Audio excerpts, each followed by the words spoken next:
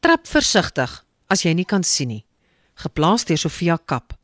Donderdag 26 Oktober 2017. Gelees deur Karen Loots.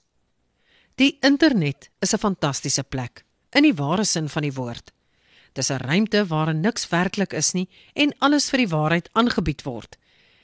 Dis 'n versameling kosbare inligting en terselfdertyd die moderne wêreld se grootste rommelhoop.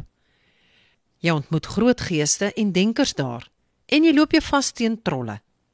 Jy kom maar weg, verlig, verlos en vermaak, of jy gaan kruip in 'n donker gat in, waar jy vir dae nie met mense hoef te kommunikeer nie, omdat jy weer eens besef hoe onguur die menslike natuur kan wees. Sien, fantasties. Maar ek is nie net 'n gewone internetbesoeker nie. Ek is op die internet vir 'n rede, 'n goeie een. Ek doen my werk daar. En vir 'n taalwerker, skrywer, onderwyser, praktisyn, leerder, gebruiker, is die internet 'n onontbeerlike hulpmiddel. Elke oggend as ek aanteken, voel ek soos Alibaba, wat open sesame skree en 'n hele skatkamer vol kosbarehede gaan ontdek. Op die internet is ek deel van 'n gemeenskap vertalers en taalkenners, wat bereid is om hulle kennis en ervaring met mekaar te deel. Ek kry via die internet navraag van taalgebruikers wat my intrigeer en na woordeboeke laat gryp om na te slaan wat 'n vorige generasie daaroor te sê gehad het. Ek doen korpusondersoeke en stel gebruiksfrekwensies vas.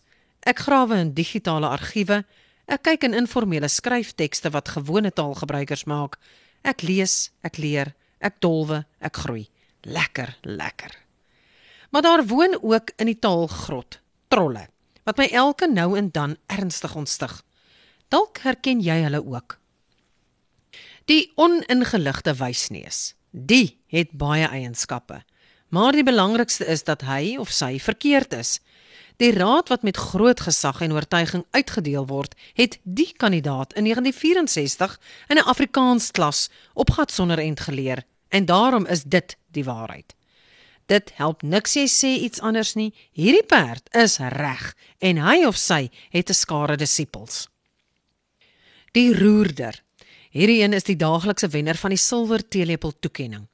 Die vraag lyk onskuldig, maar jy weet sommer, daar sit 'n angel iewers, want as jy antwoord, word jy ewig in niepse gesteek. Hy of sy soek nie 'n antwoord nie, hy of sy soek skoor. Die parmantige Samaritaan.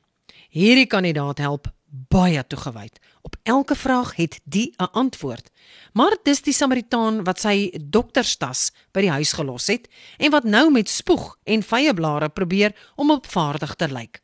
Want die raad is uit 'n mondhoek gesuig en nêrens in 'n bron opgeteken nie. As jy sê dis verkeerd, raak hulle snipperig. Die kryger. Hierdie een is klaar kwaad, nog voor hy of sy die vraag gestel het. Iewers het 'n kollega, juffrou, ouer kind gesê, die persoon het 'n fout begaan en die aantuiging het reg op die ego geslaan. Hulle wil nie taalraad hê nie, hulle soek 'n ref in 'n kruit.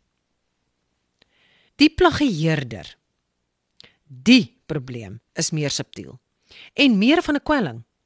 Daar bestaan by mense 'n opvatting dat alle kennis oor taal gratis moet wees, omdat taal aan almal behoort. In 'n perfekte wêreld sou dit seker die geval kon wees, maar dit is nou ook ongelukkig so, dat inligting oor taal, soos enige ander geverifieerde inligting, deur kundiges opgeteken word, wat moet eet en aantrek en dakke oor hulle kinders se koppe moet hou. Hulle werk vir maatskappye, wat aan hulle aandeelhouers moet kan toon, dat die woordeboeke wat hulle uitgee, wins maak. As dit nie gebeur nie, word die woordeboek nie verder uitgegee nie. Welmenende helpers wat uit woordeboeke knip en plak, of foto's van blaaie in woordeboeke neem en dit op Facebook plaas, toon min respek of begrip vir hierdie delikate oorlewingsdans.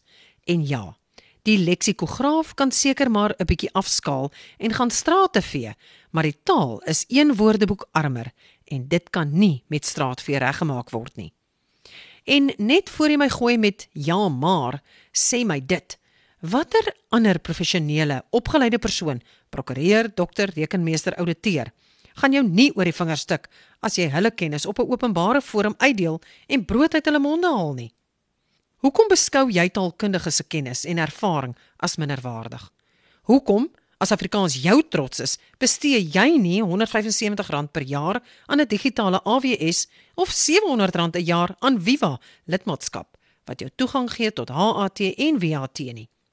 Hoeveel betaal jy vir DStv, waarop jy in elk geval net sien hoe jou span verloor?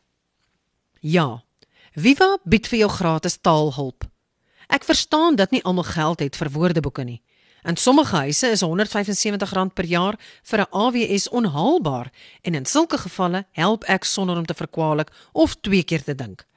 Ek wil graag hê so 'n persoon moet weer vra en ek gee die inligting. Ek knip en plak steeds nie. Ek parafraseer, want ek beskou my steeds gebonde aan kopieregwetgewing. Maar dis 'n twee-rigting gesprek waar die vraagsteller die moeite gedoen het om 'n WhatsApp of e-pos te stuur en dis reeds sy of haar bona fides bewys het. Dis nie iemand wat te lui of inhalig of onderduims is om hulpbronne aan te skaf nie. Dis nie 'n vrybuiter nie. Wees versigtig as jy taalhulp in jou fantastiese ruimte vra. Wees versigtig hoe jy daarmee omgaan. Onthou dat jy nie skuldig raak aan 'n ding wanneer jy uitgevang word nie. Jy word skuldig as jy die oortreding pleeg. En dis 'n oortreding, want daar is 'n slagoffer. En die slagoffer in hierdie geval is die taal waaroor jy kastig so begaan is. Viva groete, Sofia.